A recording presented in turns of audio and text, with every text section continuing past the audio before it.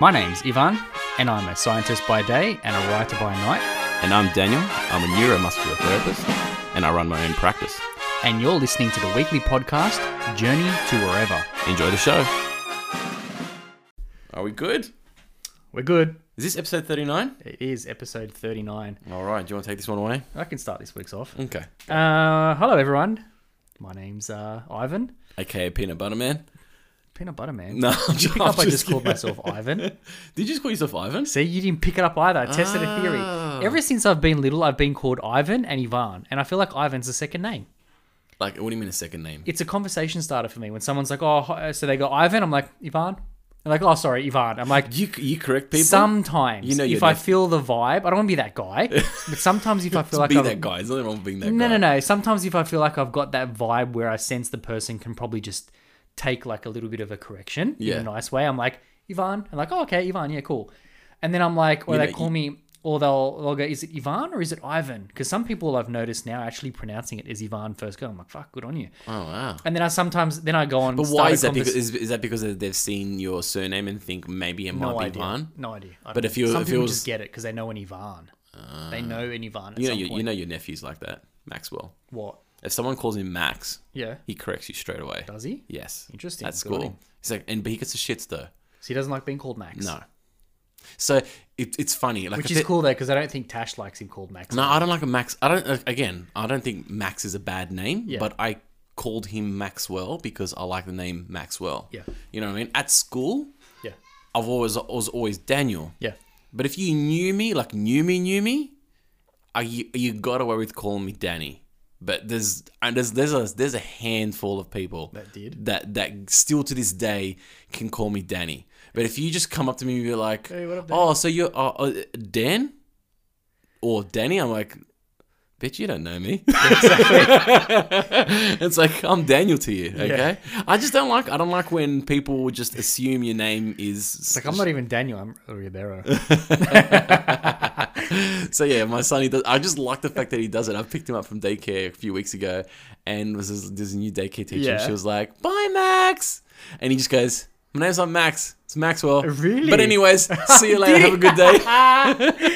Oh, He does so it. good. And I'm just like, oh, I love this kid. Okay, that's funny. But anyways, But no, I thought I'd test it as a joke. Yeah, it went I'm like, straight it's over kinda my went head. over your head. Straight Because over. then I'll say like, oh no, I've been called Ivan for like my whole life, so it's almost like a second name. Because it literally is. I think sometimes some people will call me Ivan, and I won't even pick it up. really, That's a theory of mine. Yeah. really, Yeah, I think so. Sometimes. Do you purposely don't pick it up, or you just, No, you're just maybe straight over I'm the thinking head? maybe it might just go over my head, or it used to go over my head sometimes, maybe for a little period of time. Whereas now I tend to be aware of it, and I kind of play it as Because a joke now. in Yugoslav, when they write Ivan, is there like a symbol above the A or the N that would suggest? No. No. Okay. It's IVAN. Is Ivan or Ivan? Because my uncle named. Because in some European Ivan. yeah, that's right. You've got an Uncle Ivan, and he's Ivan. That's funny. In some European countries, there's like funny little squiggles above letters and stuff like that, which insinuates a different pronunciation of a letter. Well, so I was if you've thinking got an whether S, maybe if there's you've an got S Ivan with a little hat on it, like a little tick. It's sh. Sure. Okay. So, for example, in Portuguese, like if you do the NH together, it's nye. Yeah. Okay. Nye. You know what I mean? I love that There's, sound. and then Nye. if there's a C Yeah. with a little squiggle down the bottom, it's pronounced with a S, like an S. Sure. Okay. So if there's a C with no little squiggle down the bottom, it's just a Okay. like a C sound, like a Because k. for Slavic, like Croatian, Serbian, maybe even Macedonian, I'm not sure. Yeah. They'll have like a C with a tick or a hat on the top is ch. Oh, there you go. Yeah. Yeah. So I've always thought, interesting. I was thinking maybe in Croatia, did they write like Ivan with a little symbol No. on the top or something? IVICA. IVIC. Ivica. Ivica, yeah. And there's no ticks, nothing. It's just S. That's why it's just IVICA. Ah. But if you have someone's last name, it has like an itch in Itch, it. yeah. The C has a tick. Which is a very common Yeah. Slavic thing, the itch. So if you have yeah. like an itch, the C has a tick, a hat. Oh, does it? That's what the ch sound is. Ah. Interesting. Yeah. Okay. So yeah, I don't know. I know it's interesting because like when I was doing homeschooling for the kids, when we had this whole work from home thing, Yeah. they were trying to learn words and stuff like that. And I think we might have spoken about this before. And I was saying like how hard it is to like teach the kids because there's so much technicality and stuff. Yeah. I think English is a bloody hard language to learn. It is. It's the common thing, especially like with like my parents are obviously coming here as like migrants and stuff. Like what's that thing called where the word sounds the same but it's spelled differently? Dessert. Like where it's spelled the same but sounds different. But desert. And there's like stationary and stationary. Like stationary. Like being stationary, and then there's stationary as in like pens and pencils. Yeah. What's that term called? Stupidity. No, there's a term Who for it. came up with this garbage of having like two words? The English language is the only language that I know that has words that sound the same but are spelt differently. The perfect keyboard hero warrior version is the correction of your. When someone does a little asterisk. Your and you are. You are, yeah. Like that, for example. If someone goes, you're an idiot. It's like, and they go, your bag. Yeah. It's like, what, are they spelt the same? No, they're spelt different. But someone's like, you spelt your wrong. It's apostrophe Y. Shut the fuck up. Get out of here. It's the dumbest correction. Anytime someone does that, you just like, you lost the argument. But do you know what I mean? Like, I think I'm pretty sure the English language is the only language that has that in it. Yeah, I'd say it's probably one of. Although Gaelic is very difficult as well. Is that a language? I think so. Is it still? Like some or of the is there names, a native language? Like some of the Irish names are really nice sounding names. I've got some Irish. Very nice sounding names, but how they're spelt, super hard. Well, how they spell sounds nothing like how they say it either. It's not. You know what I mean? Like I've got a few Irish names, and I'm just trying to think of them now. But like, there's a few that are like, oh hi, I'm Kieran, for example. Yeah, but it's spelled like Ciarahn or something like that. And I'm like, that's Kiaran. I was like, what? Yeah, it's very difficult. It's full difficult, but I reckon they're awesome names though. Too. They're awesome names. But I reckon it'd be a hard language to learn as well.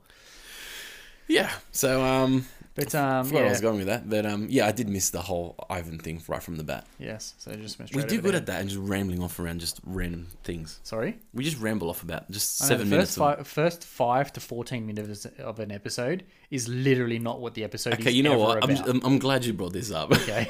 I'm glad you brought this up. I found that. I'm like, we're like 14 minutes in and we're like not even talking about it, and then all of a sudden it's like we're driving along on a straight road. It's like, turn left here. Boom. Turn. It's like, so now we're going down this road. It's like I had a client of mine a few weeks ago say, I've got a love-hate relationship with the way you guys start the show. And I said, what do you mean? Really? Yeah. And I'm like, a love-hate relationship. This was going to be a problem. And then they go, you guys would say something on the lines of like, the show is about this. But you take 10 minutes to get to it.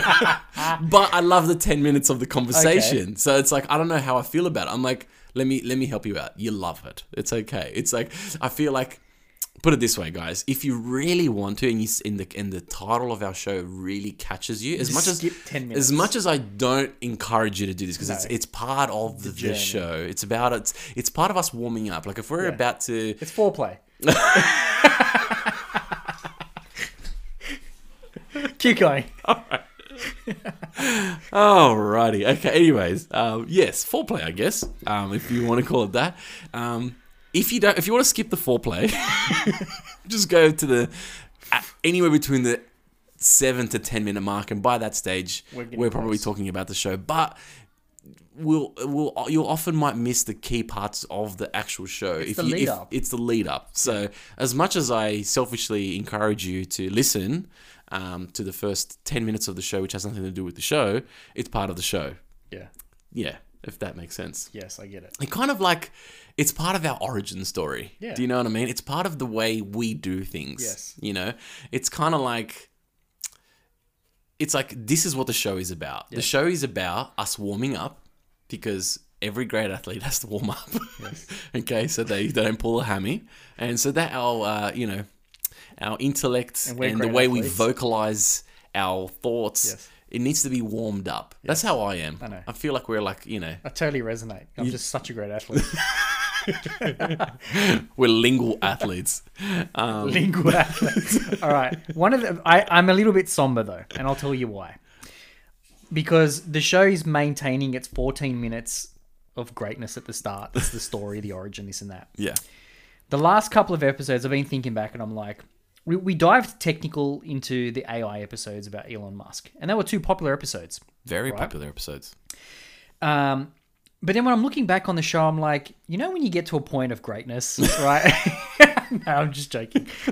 Humble It's getting real cocky now. No, I'm just joking. But when you get to it... No, I am. Shut up, Brad. Don't give away my truth. But when you're like... Because when you're a vet and you're 30 episodes in,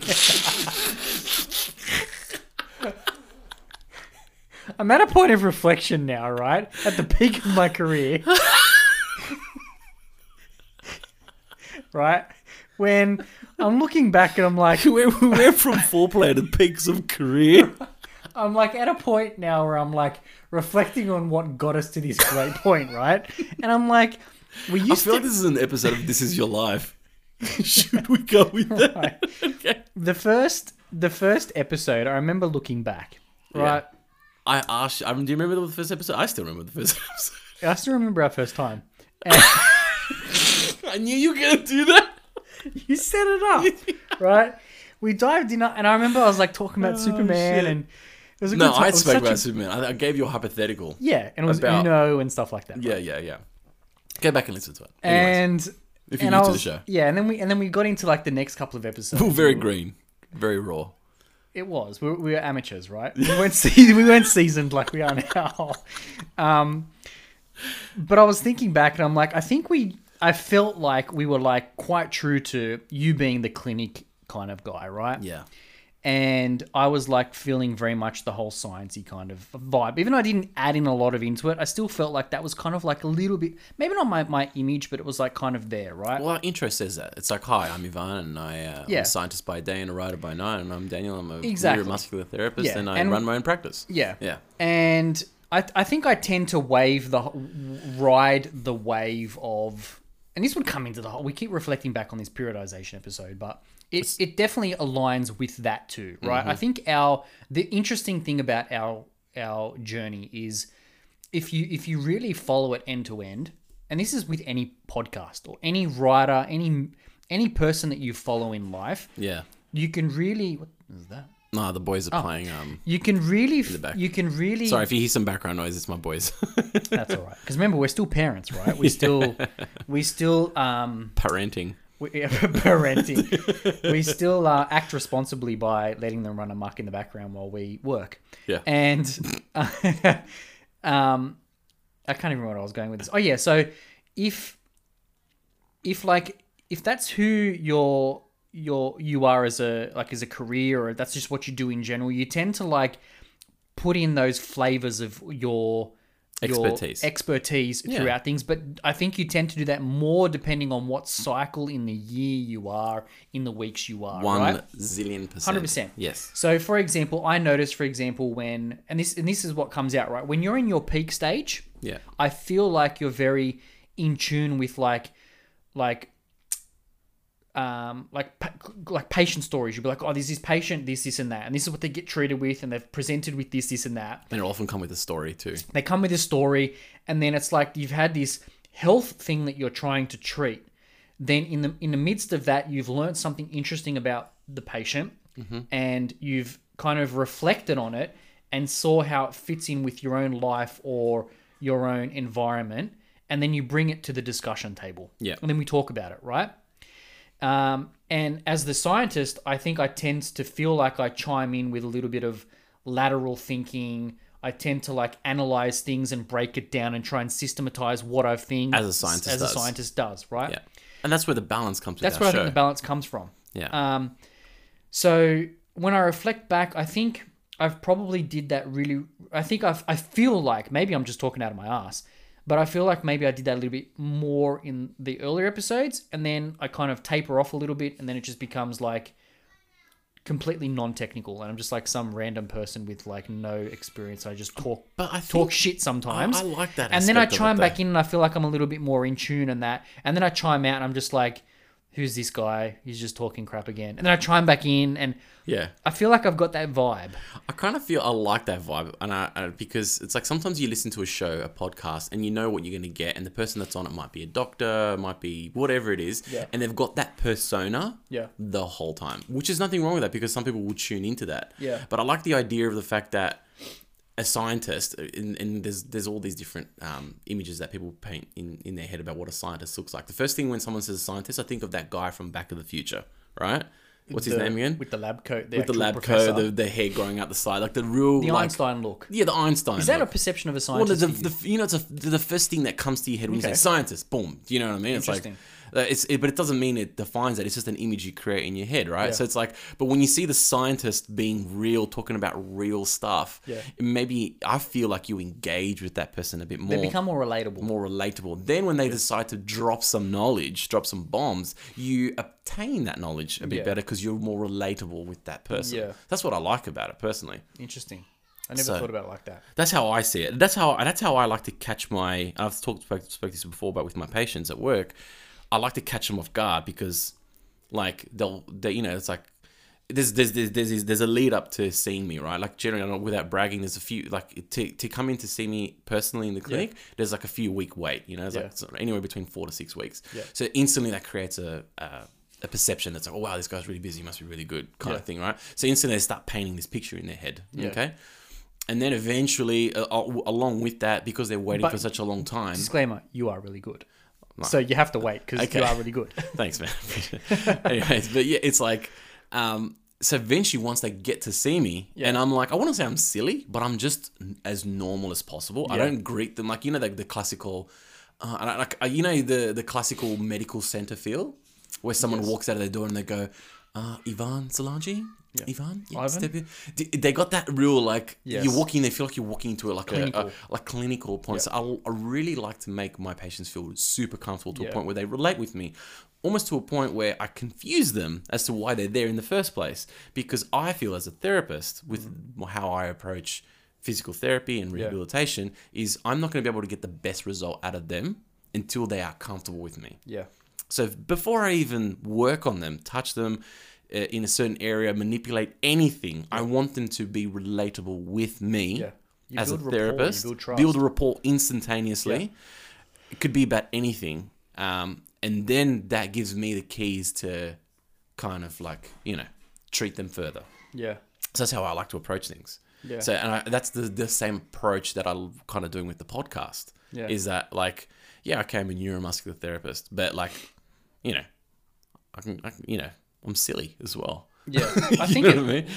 Yeah, I think I just want the perception to be different. You know, like I'm happy with the balance, the kind of back and forth, the jovialness, the just kind of the joking around. But then when we want to switch it on, we switch it on, and everyone's like, "Whoa, I didn't see that coming." You know, like all of a sudden we just start geeking out about. That was the big thing we got with the Elon Musk Neuralink episode. The feedback was, I didn't think you guys could dive so deep into stuff. Really? But at the same time... Is that what you got told, though? Yeah. Like, see, that's the thing. I'm like, maybe it's manifest... Maybe it's... That's what I like about it, validating my thoughts, because I'm like, sometimes... Do we just skim the surface sometimes, or do we not go deep with something? But do you go deep with everything? No. That's what I'm saying. So it's like sometimes people kind of like the whole, you know, we talk about pet peeves and you know, this and that. But then there's the multi-potentialite episode, you know, where people got to know you and not to know a lot about what is a multi-potentialite. Yeah, and it's like, wow, well, he's really well versed. He does this, he does that. But he talks about random stuff on the podcast. I kind of like that whole catching. Tell me more. Do you know what I mean? It's kind of like... And it's the funny feedback I've been getting with clients is like they've in turn got to know me even more because when I'm in the treatment room, I'm obviously getting to know about them and I'm breaking them down so that they can feel comfortable with me. The reality is everybody likes talking about themselves. So I use me getting to know them in the clinic. I use that platform in terms of me allowing them to talk about themselves. Yeah. Okay. The moment someone can talk about themselves, and not in an egotistical way, but and then someone's actually listening to them and going, "Oh, what about this and what about that?" Instantaneously, someone is comfortable with you. Generally speaking. Yeah, and I think your type of industry requires like a lot of trust because someone comes in, they've got some sort of a condition, an ailment, an injury. It's some sort of, your head. Sorry, just give me a sec. We're going to take a break. We'll return after this commercial break. Sorry, I'm back now. You probably heard my son turn into He-Man in the background. Look, he's got a whole bunch of mad like superhero figurines, and he's probably like battling it out at like. He is. There's an awesome battle going on. It's like Ragnarok battle going on in the background, or like Anyways, where are we up to? Darkseid's come and like taken over the world. What are we talking about? No, I was saying like I think in your like clinical setting, like that type of treatment requires a level of like trust, because when you go to like a normal doctor, for example, and you say, look, that you basically sit down and you're like, so what are you here for today? It's like, well, I've got a sniffle, or I've got a bit of an ache here, or I'm getting I've had headaches, or I've got a sore upset stomach, or whatever it is. It's like, okay, and then you list off all of the you divulge your symptoms. You divulge your symptoms. They basically collect them together and go, well, based on your symptoms, your likely presentation is whatever, right? Whereas in your case, it's like, I've got a pain here, but you have to go on this journey of discovery where you listen to what they say. You think you work, I assume this is how it works with you, would work out what some of the potential causes are, but because you're very experienced, you often go, I think I know what it is already. Yeah. And then through this process of evaluation workout, you put your thumb or hand on someone's shoulder, leg, arm, back, whatever it is, and then you feel what's going on, and something's tight, something's not, I don't know, the term's knotted or whatever it is. Yeah, I know what you're saying. Right? Yeah. That comes with experience as well, though. Does, I didn't always adopt this approach when I first started, because when you first start, you're all about making the right therapeutic choice. Yes. And you're really thinking about the treatment, almost to a point where you're forgetting to interact with the client as well, because you're being very ultra clinical. Yeah. So when you become clinically comfortable with your knowledge, you can then focus more on being, building a rapport with your patient. And I'm sure like you'd be, if someone's like coming into the clinic, you'd be like, oh, well, do you mind if I just like have a check of your shoulder, for example, and you kind of put your thumb there, you're like, oh, okay, yeah, I think I can see what's going on. You're a little bit sore, whatever. Yeah. It's a bit tight. And you're like, okay, well, how about you just kind of lay down this position and we'll start to like, do this, and then where do you work? And you have a conversation, you just start to work into it, right? Yeah. But I think that's important because it builds that level of trust. But the technical side, parking all that aside, because I don't think it has to be I'm not going to make a point of that. But one thing I'm fascinated by is, and this is how I've always visioned it. Have you watched The Matrix? I've tried many times. You haven't watched all of them? I've tried, meaning I've watched them, but I haven't. You don't know what it's about. I lose it's one of those things. It's like it's like when you read a page of a book and you've read the paragraph, and then after you've read it, you're like, what the hell did I just read? What I just read, and you go back and you read it, and you go, what I just read, and you got to read it like 15 times. That's what I meant by it. But you still tried many times, yeah. Okay. Like I get it, but I don't get it like you get it. Okay, we're going to watch Matrix one day. Okay. We're going to watch Matrix? Why not? Okay, fair enough. You don't look happy. No, I'm good. I'll get you a Tomahawk at the same time. Okay, done. Let's watch it today. But there's this scene in The Matrix, right, where Neo's basically standing there, and you've got all the people that are sitting in the what's it called, the Nebuchadnezzar. It's like the ship that they're in, right? It's their ship on the outside. All the people are plugged into the Matrix. Yeah. And Neo's inside the Matrix. Yeah. Right? Okay. And he's there, and it's like this arc in the movie. It's this turning point where he knows he is the one, almost. Okay. And he's like in this corridor. I think it was in a corridor. There's some sort of a scene, and they've got the agents on the other side, and he's kind of like standing there. And I think they've done like some sort of it. They've done a lot of shooting scenes or something. And you're like, the bullets all kind of like come out or something. I don't know what it was. Something happened. I can't remember the exact. Deflecting them all and stuff. And he kind of like drops the bullets or deflects them or something. And then everybody who's sitting there watching the screen, all the green numbers on the screen turn into what Neo's seeing. And they get this outline of the whole thing, and they're like, holy shit. It's happening. It's happening. Yeah. I get goosebumps thinking about it. It's like, it's the moment when Neo becomes the one. Yeah. Because Neo is one. O-N-E. Yeah. So he becomes the one.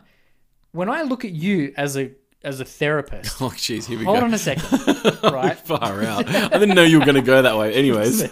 Hold on.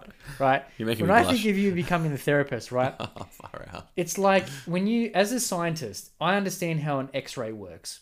kind of, right? Yeah. Probably more. Okay, I understand more how nuclear magnetic resonance and MRI image works. Yes.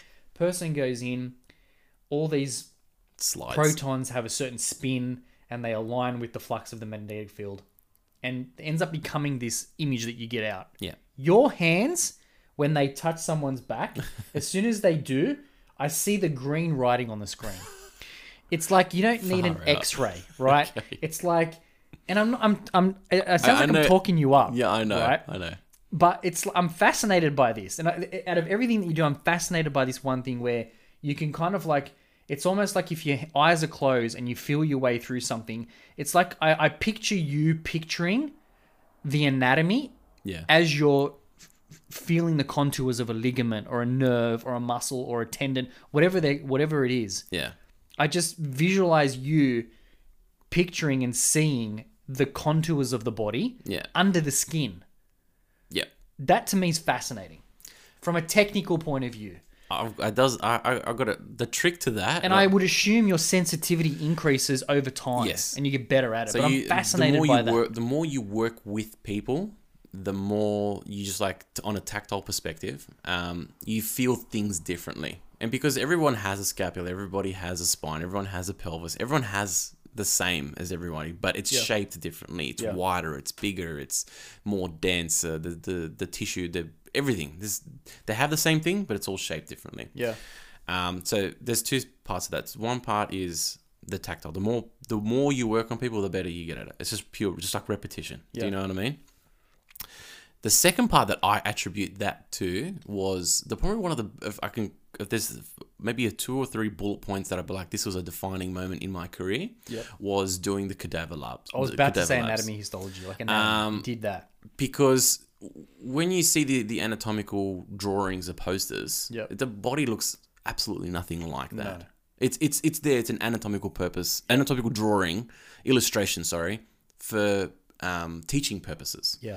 But when you've got a cadaver on the bench and the skins the skin's being like completely. If anybody gets a little bit queasy from this, it may get a little bit technical. The dermal layers are all pulled out to the side, and you're seeing the skeletal structure, all the connective tissue. Everything's so dense. Yeah. There's no like, and here's this muscle, and here, like you can, but it's like what's what? What's what? On top of that, this cadaver who used to, obviously since is someone, you see the battle scars through their life as well. So you see all that I never thought of. You see the scar tissue development. You see the adhesions. You see the small micro tears, the hairline and fractures. Difference between each cadaver. So when you got someone on the table, it's like this is just a different person, but I'm just using the same roadmap. Do you know what I mean? The template's the same. Template's the same, but it's completely different all the time. Yeah. So when I've done several different labs where you do the back, you do the knee, you do the elbow, and I wish I could go back and probably do more, to be honest. But obviously it was organized through when I was learning, so it's like it's a bit harder to kind of do that now. But that was probably the reason why I feel like in a sense alluding to what you were saying, like the whole X-ray vision thing. Yeah, that was a big one for me. So now when I see someone's back, neck, knee, calf, whatever, I'm not looking at the poster. I'm using the poster that's in my room and telling them what's going on as illustration purpose so they understand structurally and mechanically what's wrong with what's happening at that moment. Yeah. But I don't see that poster. I see the cadaver in front of me. As morbid as that probably sounds. I know what you're saying. I know. It allows me to go, okay. And when I will go through, say, for example, a calf muscle, and I feel this sinewy bit, or I feel that the tibial nerve is slightly out of alignment and it's running longitudinally against the tibia. It's like, that shouldn't be like that because I've seen it. Yeah. Do you know what I mean? Like I've actually physically seen it. Yeah. Not felt it. Yes. Seen it. But when you can puzzle the see and the feel together.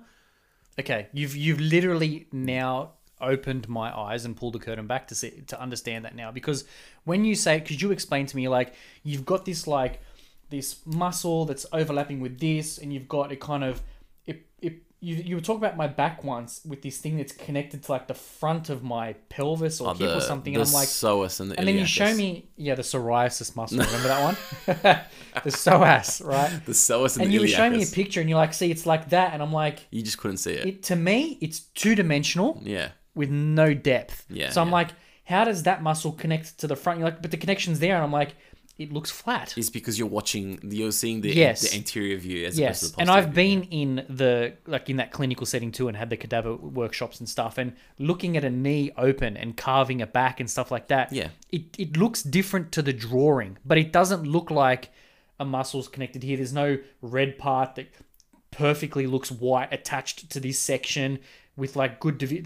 It's just filled with just stuff. Yes. and you literally pull everything back to expose so it. dense. It's fully dense, It's right? like, think of as the human body as like, when you buy someone, this is probably a really strange example, but when you buy like a child a whole heap of presents for their birthday, Yeah. but you've got the one gift bag, Yeah. and you're just jamming everything into in. one? That's honestly the human body. It's on the organs, the bones, the muscles, everything is just so jammed. Yeah. That there's like the reason why There's no room for movement. nothing. Yeah. So the reason why we have ailments is because the moment there's any kind of movement, if I were to push you over right now on that chair and you were to fall over, Yeah. you'd have an injury straight away. Yeah.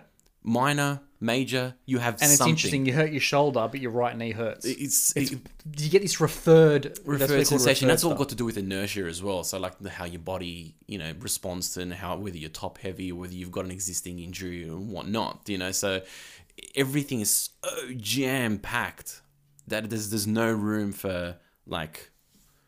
I'm interested for in one error. thing. If you know this, right? I'm going to put you on the spot.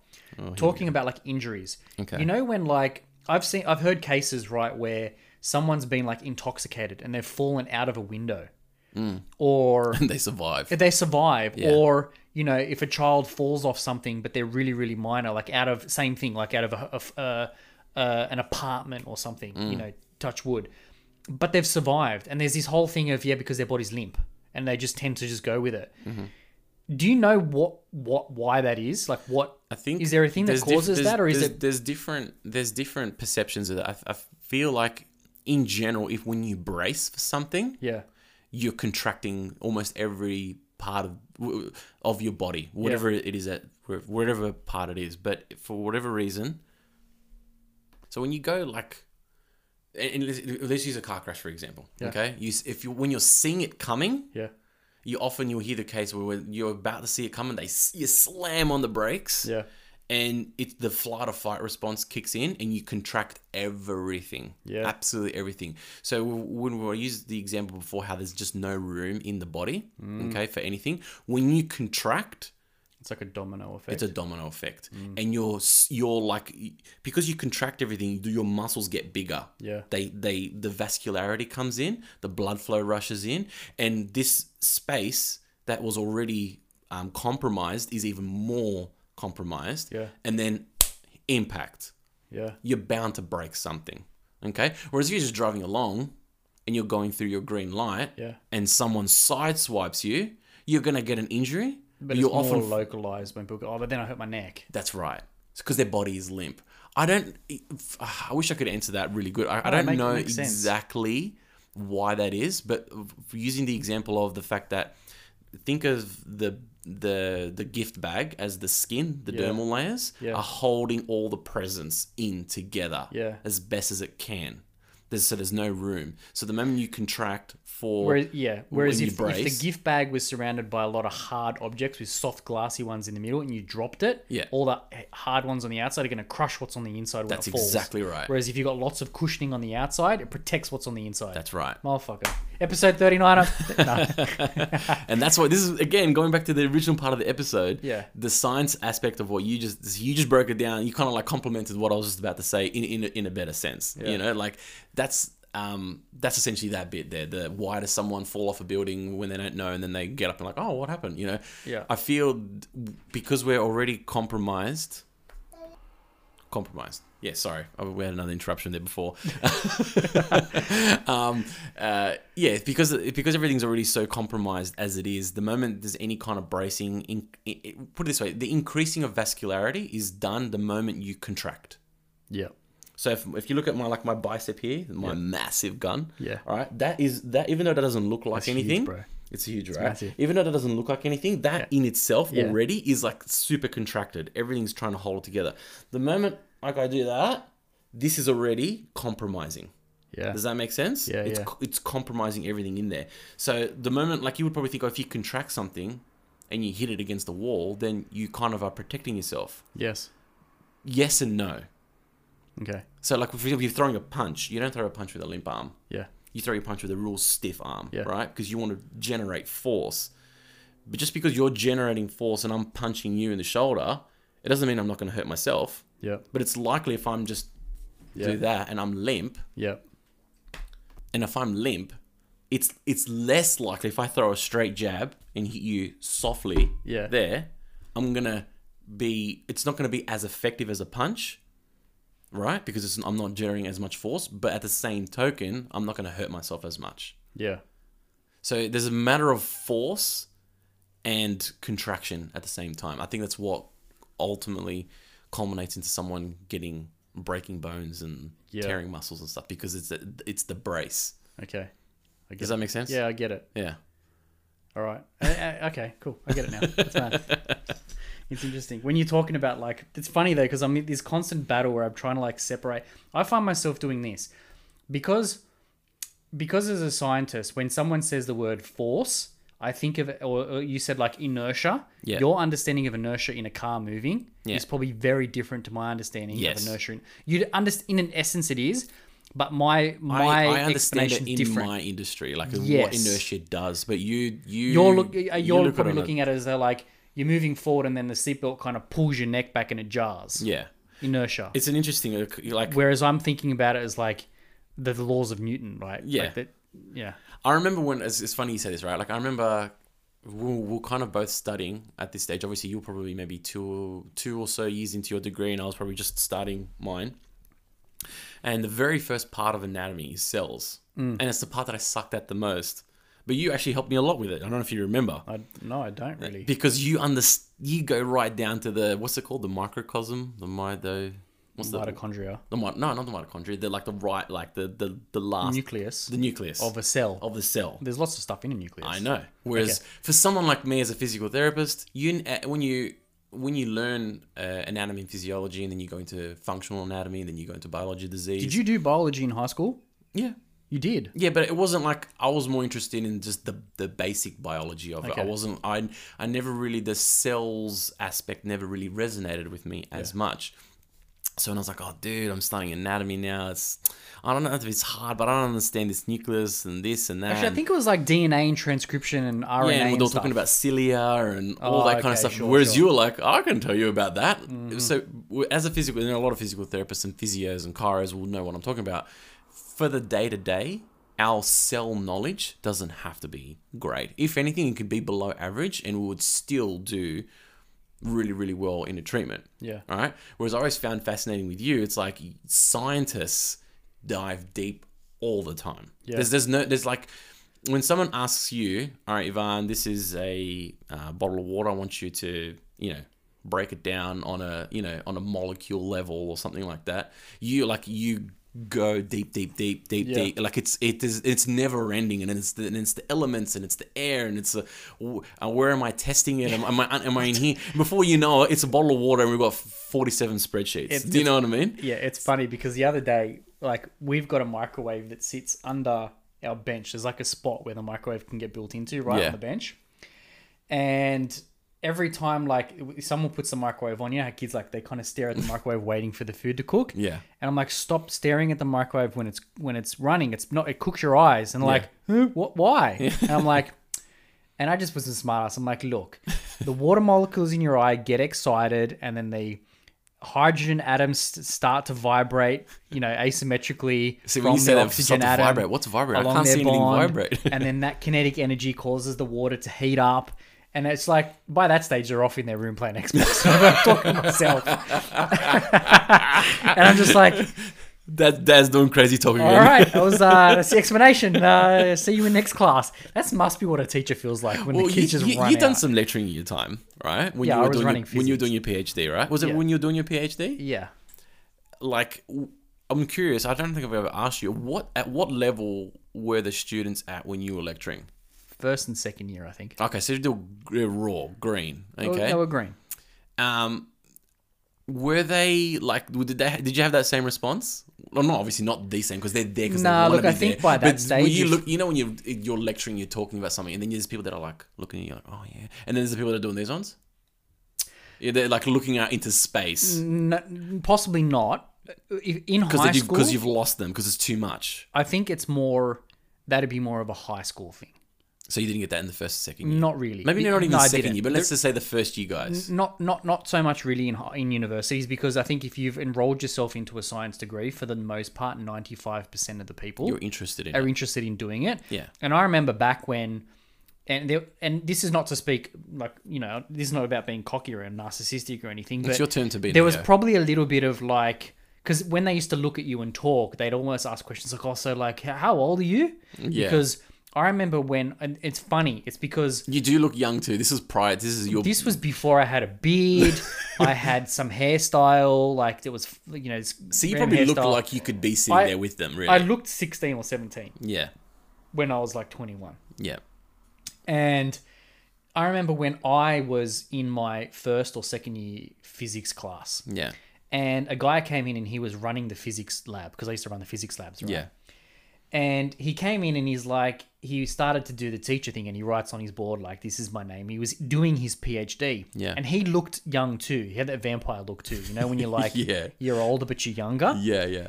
And I asked him the question, I'm like, dude, like, and I was mesmerized. I was like this 17, because I started uni when I was 17. Yeah. I was this 17-year-old kid, and I was like, man, and I always had the idea, like, because when I was in high school, I was like, oh, PhD, I want to get a PhD one day. Like, this is this thing I wanted to do. Yeah. And then when I was in first year, he came in and he was running classes. I'm like, he's like, oh, I'm doing, he was saying what he is, and he's like a PhD candidate, right? And I was like, dude, like, how old are you? He's like, oh, I'm 21. I was like, damn. Like, yeah. So I was mesmerized in first year. And I was like, I want to be that. Because it doesn't seem too far away. You're like 17, seem too far away, 21. Like, that's not too far. I'm like, finish my 3-year degree. Like, if I do honors or masters, something like that, I can probably go and do it. And I wanted to do a PhD. Yeah. And then what would have been 3 or 4 years later, I found myself in the same position, standing in his spot. Yeah. And I was at the front, and I might have written my name down. This is who I am. And if you've got any questions, blah, blah, blah. Yeah. And I think...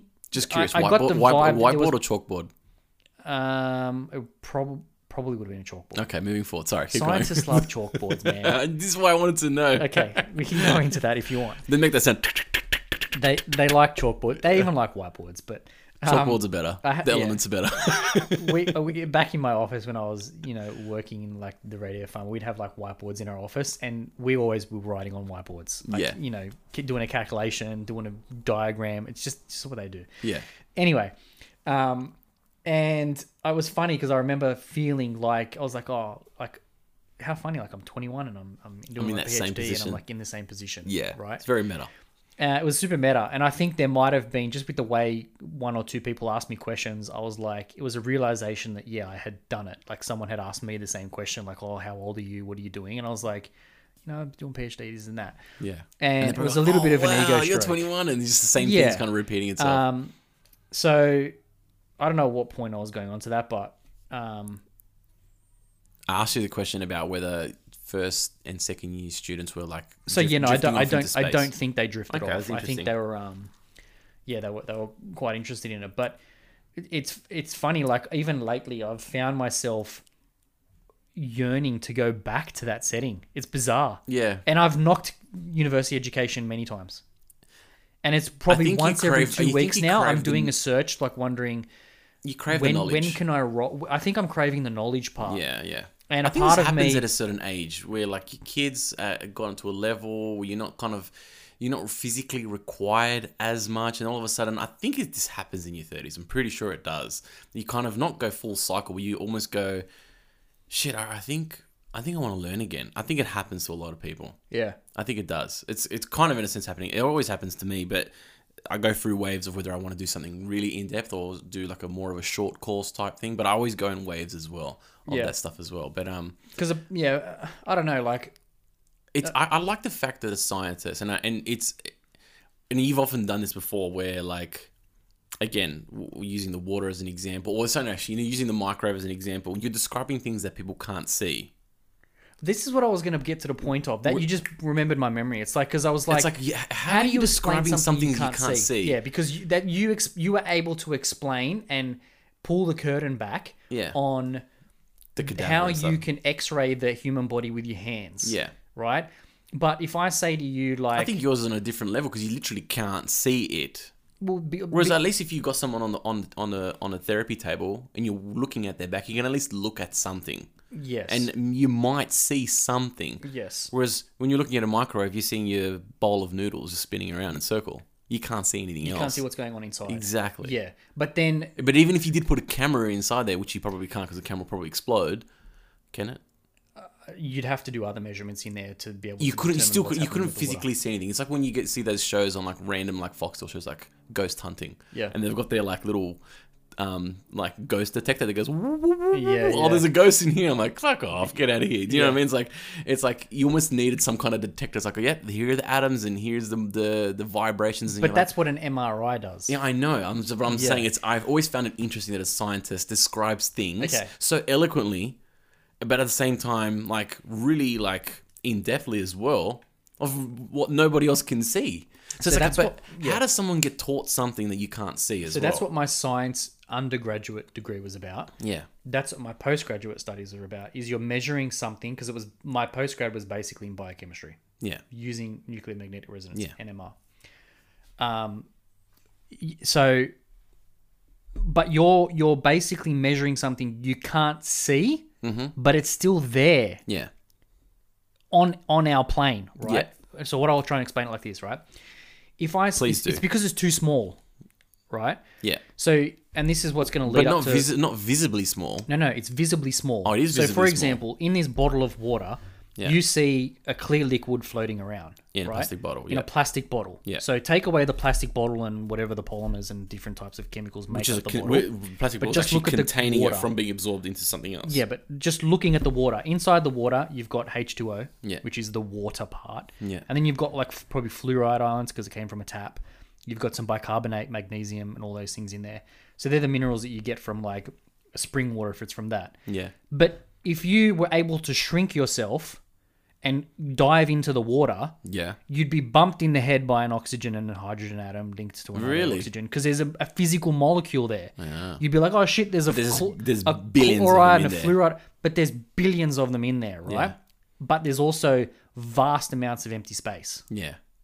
But it's physically there. If you shrunk yourself, you're there. Yeah. I'm at the point now where me wanting to go back and I'd probably have to start off at a master's. I couldn't dive straight back into a PhD. I'd have to refresh on a lot of my math now because I'm behind.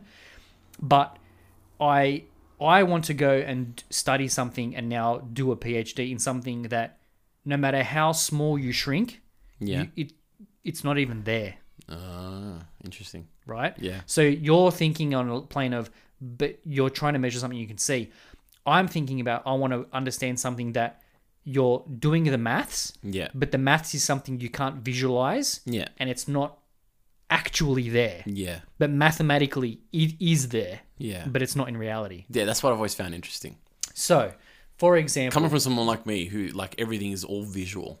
Yeah. It's all like visually diagnosing something. Do X amount of reps of this to rehab this, and then in 6 weeks' times you'll be able to do this. Yes. That's an equation. That's a maths equation in a sense, a very basic one. And then they do it, and then it's like, oh, I can actually squat now, or I can actually hop, or whereas before I couldn't even walk. So these are measurements that you could do, and you can actually physically see, and it works. Whereas like your one, it's like, what am I looking at? You know, it's like it's hard to comprehend because on a scientific level, there is potentially, based on maths, there is potentially another you right now next to you, but not in this dimension. Now, this is why you like Matrix so much, the movie.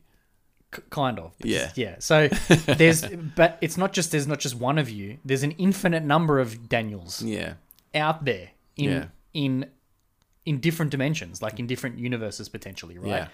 So to me, that level of depth fascinates me now. And had I have been able to pick a certain field of study, I probably would have enjoyed going down that route of physics more. And stuff interesting. Like that. Down that aspect of and dive deep. Because I did very much the physical, like biochemistry is physical. Yeah. You know, you got proteins and amino acids and all that stuff. It's very physical. Whereas you want to measure the unseeable. The unseeable. And it could very well be there, but it's not visually our dimension. Right? And then one of the things I was thinking of, and like if you can willing to sit and listen to my hypothesis of the universe, right? Go for it. So, at the start of the universe, you know what the Big Bang is, right? Yes. Do you know what it is? Yeah, I know. Okay. Well, I've heard of it. I don't know it, but you can definitely explain it. So, the Big Bang essentially is the origin of the universe, the known origin of the universe. Yeah. Right? When our one started. So, technically, you've got everything that's in space right now. Yeah. Everything that you can see for as far as 13.6 odd billion years of time. Yeah. Compressed almost into an infinitesimally small point. They say it's the size of a grapefruit, but something very, very, very small. Yeah. But everything inside the universe.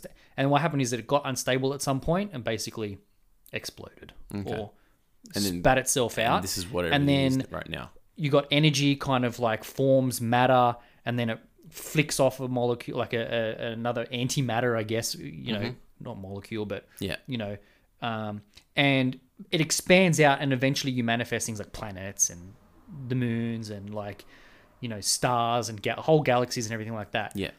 What I'm kind of thinking about of late is, so because there's this constant question, well, what was before the Big Bang? Like if everything started there, what was before it? Because if you're a religious person, you're like, so what happened before it? Because there's this whole thing in religion. It's like, you know, God always was, is, and will be. Which is nice to believe. Yeah. Which means there is no T0. There is no time start. Yeah. It always was.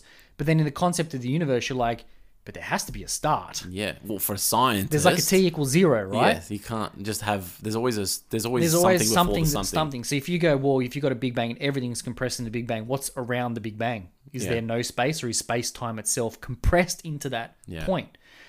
My thing is, well, what was actually before that? It's funny you mentioned that. We've got that topic, that's in the books. Do we? Yeah, the beliefs, ideologies, what we stand for. It could tie into that. It could tie into that, which we'll probably leave it for that. But I see what you're going with it. So my view is, well, what was before that? And I don't even think it's just spiritual, because spiritual is not on the same plane. It's in a different level. I'm talking the scientific point of view now, because it's interesting. As a religious person, I've got this constant thought of there is something, spirit, consciousness, and there is science, right? Whereas some people are like, we'll prove one or the other. It's like, no, they're both at the same time. At the same time. So by default, taking that view, and then you have fun with the rest. Yeah. My belief is that, and what I'd be interested in at some point if I go down that route, is showing what happened before that Big Bang. And my theory is that there was a preceding Big Bang before that. So you had a Big Bang. A Big Bang before the Big Bang. Well, the Big Bang. It was more of a crunch. Okay. Because they got the universe going to have the big crunch, but it was this constant oscillation, right? So I think that my take on the whole thing is that you've got this single point, it's a Big Bang, and this is what we're going in now. Everything is expanding out. Yeah. So right now the universe is still expanding. Yeah. Things are still being made. Some stars are dying. Some black holes are forming. The universe is expanding. It is contracting, but then when it contracts, its contraction, right, as it's contracting now, is expanding in an alternate dimension as we speak. So it's happening at the same time, but it's the anti-version of what we're experiencing now from a universe. It's almost like the negative, the anti, the opposite version of what we are now. Yeah. So if you think, for example, if you look at it, for example, because for my mind, like the Big Bang is almost like a black hole, right? But when you fall into a black hole, what's on the other side? Something. No one really knows. Yeah. Technically nothing. Yeah. Because you can't escape it. So technically there can't be anything to come back out. Yeah. But when you got a black hole, everything goes in. It gets compressed to this infinitesimally small point where it pretty much just decodes everything, and it becomes nothing except this concentrated pool of everything that went in. It's like a delete button. It's almost like a delete button, right? Yeah. But everything in there is still kind of in there, but it's just compressed to an infinite point, which you can't even comprehend what that means, right? But nothing can come out. But there are things called white holes in which things can only come out. Yeah. So nothing can go in. Yeah. Which is the opposite of a black hole. Which is what you were saying to me before. There's these two parallels happening Yes. at the same So time. if you look at a white hole, everything that's coming out of a white hole is just continuing to come out. But where's it coming from? Yeah. So it must have come in from somewhere, right? Yeah. So if you get a black hole and a white hole and you join them together, Yeah. it's potentially a tunnel through, because you go in a black hole and you can come out of the white hole, right? And that's mathematically possible. Yeah. There's an Einstein-Rosen bridge thing that joins them, right? Yeah. I'm thinking that at the point of the black hole, if you put on at the point of the start of the universe, if you put on your black hole hat, the universe expands, it shrinks, but as it shrinks and implodes on itself, the opposite side of that, you can't visualize it, but the opposite side of the alternate dimension is the expansion point, almost like a white hole of the universe re-expanding. It'll expand as it contracts. Its opposite is expanding in the other version, and it's this constant oscillation back and forth of the universe going forward and back. I'd be curious to know mathematically what that looks like. And that's why you want to study it. Yes. Or you want to go back and do a master's of it and then do a PhD. And what's interesting is I'll look at it and then 3 years in I'll be like, you were way off. Is that the bit that excites you? Yes. A little bit. Because right now, to me, I'm like, oh, I'm really fascinated by that. But an accomplished scientist would be like, no, that's not possible because. Okay. But the thing that is fascinating about science is that I think it's during the initial stages where your brain is almost like a child, that you come up with these theoretical outlandish ideas that where you're like, that's not at all possible. Like it just can't happen. Yeah. The reason why it can't happen is because of blah, blah, blah. But when someone goes, no, something could happen. What if? And then you try and go on this journey to prove it. Yeah. That to me is where great discoveries are made. Yeah. And when you kind of sit on it for too long, there's a pyramid where it's like you get a diploma, a degree, a master's, a PhD, and then you don't know, you know nothing about everything. Yeah. Like you just become stupid after a while because they invent this crap to try and, not discrediting them, but they come up with like, oh, I'm going to test the theory of blah, blah, blah, blah, blah. It's become a new paper. It's like, but it's a smidget in the grand scheme of everything collectively. You want to do something a bit more kind of... But no, my point is that bigger. You get to a point where it's almost like you dumb yourself down when you've been doing it for that long. I think there's value in the early days of a scientist and a scientist's view where they can be daring enough to come up with such outlandish ideas. Yeah. And then someone's like, it's a lie. The Earth is flat. What are you talking about? The Earth's round. What are you talking about? The sun is not the center of our solar system. Yeah. Because not. Yeah. But at one point that was the belief. Someone questioned it. And then they decided to look into it. And something was discovered. That to me fascinates me, and I'd like to go down that journey. You're fascinated by the fact that you're okay with being wrong as well. That's a part of it. It's a good reflective part, because you're going back to our failure episode. It's like it's maybe a more egotistical, immature Ivan maybe wouldn't like the idea of failing at something like that. Yeah. But as you've gotten older and you kind of like experience things and you've had a break from science, you kind of like it's this urge. It's kind of bringing you back to it. It's like, I want to expand. And then, you know what? I don't actually mind the fact that I look into it and be like, wow, I was way off. Yeah. But that bit actually excites you that you're so way off, and then you probably would want to understand why you were so way off. Yeah. And then understand that aspect of it as well. That's right. It's good. It's very good. So that was my thought. So at the moment, I just we keep talking about we keep talking about doing the Geek Out episode. I think we did a little bit of a prelude. Yeah. To it. Is that right? That's the right word? A prelude. Prelude. Yeah. The prelude. Well, not a sequel. A prequel. Is it the prequel? Prelude's a better version. Prelude. So the prelude to the Geek Out episode. Yeah. Where we expand more. It's like a preface. Yeah. I think today is more of a reflection of the show, our veteran status. Yeah, veteran status, episode 39.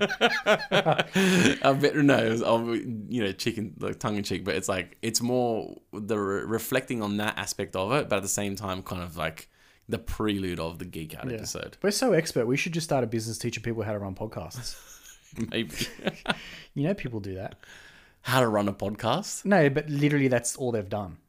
It's like... Do a podcast on how to run a podcast? Yeah.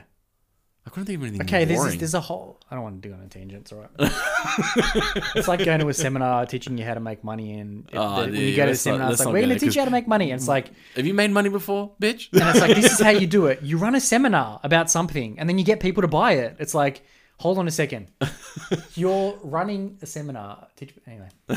You're running a seminar on how to make money, but you're making money. And how to make money. On how to make money. That's, yeah. Yeah, I know. The ski, yeah, it's a rabbit hole. It's an implosion. It's an implosion. Maybe another episode we'll do that. That was good. I like that. I'm kind of going back and forth. I always...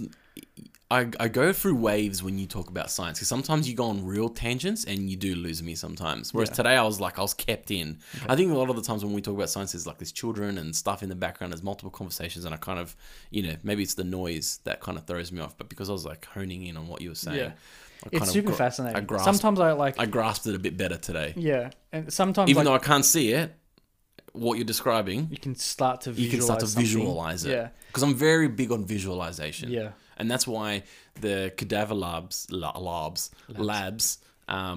helped me a lot. Is because and then I didn't do it purposely so that I can visualize it. I did it because it was part of the course. Yeah. And then it actually helped me visualize. Yeah. A lot of athletes visualize shooting the basket that wins them the championship because it enables them to put them in that zone, right?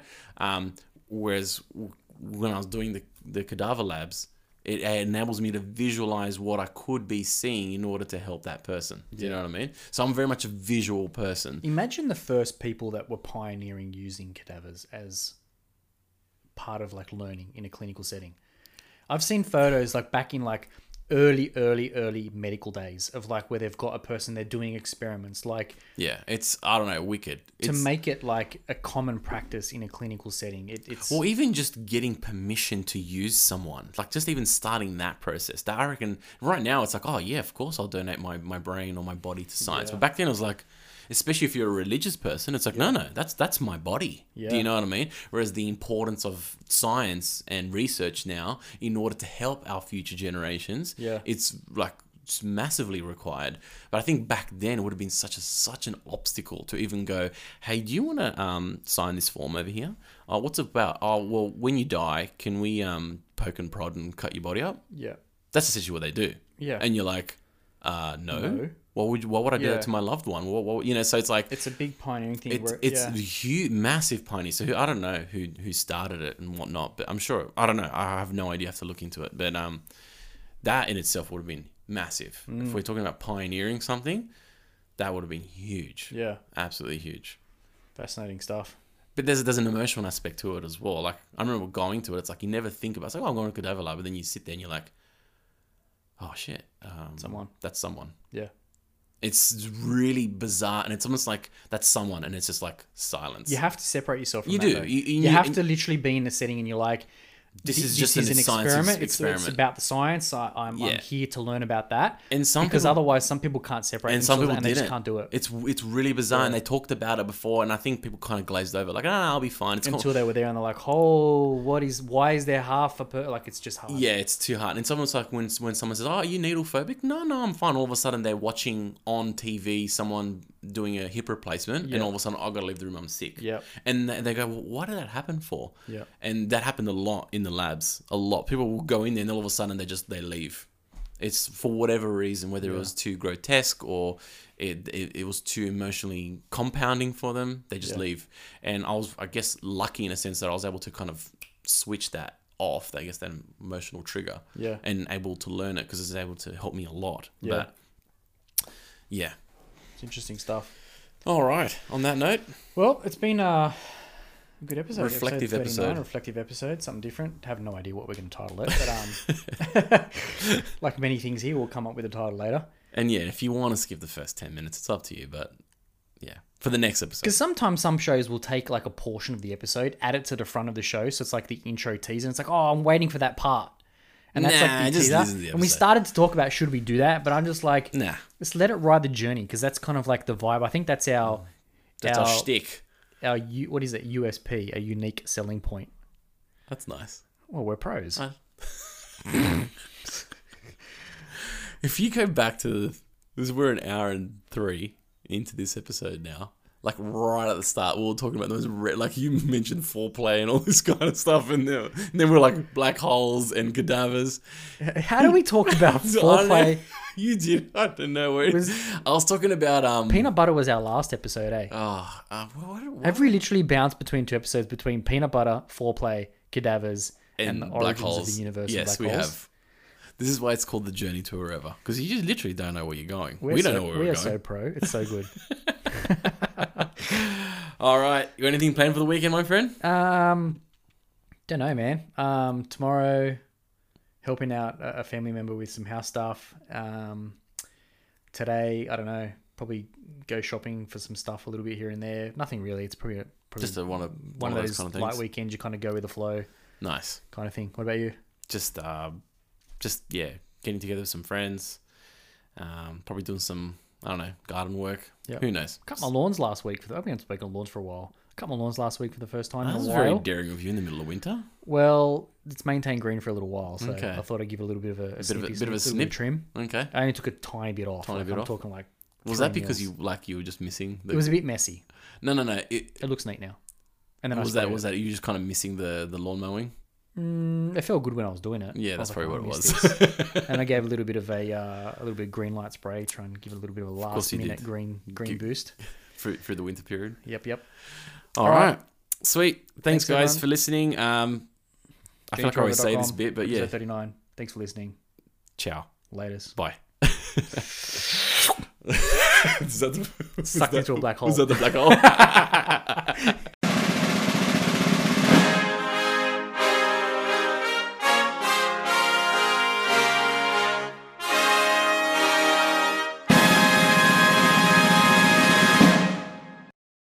I wonder, do you reckon it's what it sounds like? There is no sound. Oh. You're in space. It's a vacuum. Of course. See this? Yeah. Just quietness. I feel like I'm in kindergarten. It's like everything's just literally just like when it in absolute destruction, and it's just science, and it's like full catastrophe, but it's like, and it's like catastrophe. You know the first thing, do you remember the very first fascinating thing you ever learned in like preschool, kindergarten, and it's like stuck with you? When I was in preschool or kindergarten, it stuck with me. That's a good fucking question. So I'll tell you mine, right? It was a A4 piece of paper. Yeah. Okay.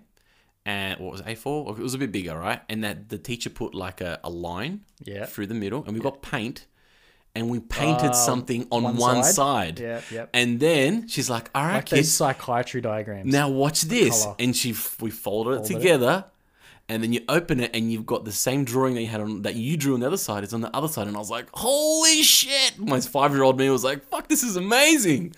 That's how I feel like when you talk about science. I've been in kindergarten all the time. But you just visualized the fold of the black hole in point of time between two separate oscillations. Amazing. See how meta this shit is? It's almost like that. You need to get back to school. I think I do, man. You'd be blown away by some of the shit in science. Like simple things like if I stay on Earth and I send you off in a spaceship and you travel really, really, really, really, really fast, you come back, I'll be pretty much 100 years old or dead, and you'll be almost the same age, but you'll age by 1 year. That's crazy. And we're twins. That level of shit is real. Like real. Yeah. Not, it's a theory. If it was possible. If you travel really... No, it's actually possible now. The people who travel in spaceships now, really, really fast, are actually younger than we are. On a scientific... Biological level. Oh, okay. Think about that. Yeah, I just did. The faster you go, time slows down, which means they age slower than we do. In fact, some people that are closer to... Where is it now? I'm trying to get my orientation right. But where there's a higher level of gravitational pull on Earth, they are younger than we are. Interesting. I'm just thinking about because time slows down because they're closer to the center of mass. Wow. So they're actually younger than we are, even though they might have been born at the same time. So it just shows you, right? That's for all science, those people man. out there developing anti-aging products, forget about it. Don't worry about it. Just go into space. Exactly. Fuck anti-aging creams and shit. Just round up $30 million and get someone from NASA to take you into space. This is why Elon Musk needs to be our friend. If you're listening, Elon, trust me. If he's still listening to the post show, because we're at the end of the show now. If he's like, yo, wow, this guy's episode's really, really cool. Like, I really, really like it. No, you didn't sound like Elon Musk just then. You just went, well, their episodes are... I believe that it's really good. interesting, yes. Yes. The recent space mission he was a part of, you know. Yeah? Yeah, it was his spaceship's the Dragon X that went up. It's Elon Musk, man. Anyways, all right, guys. Let's go have a good weekend. Laters, bye.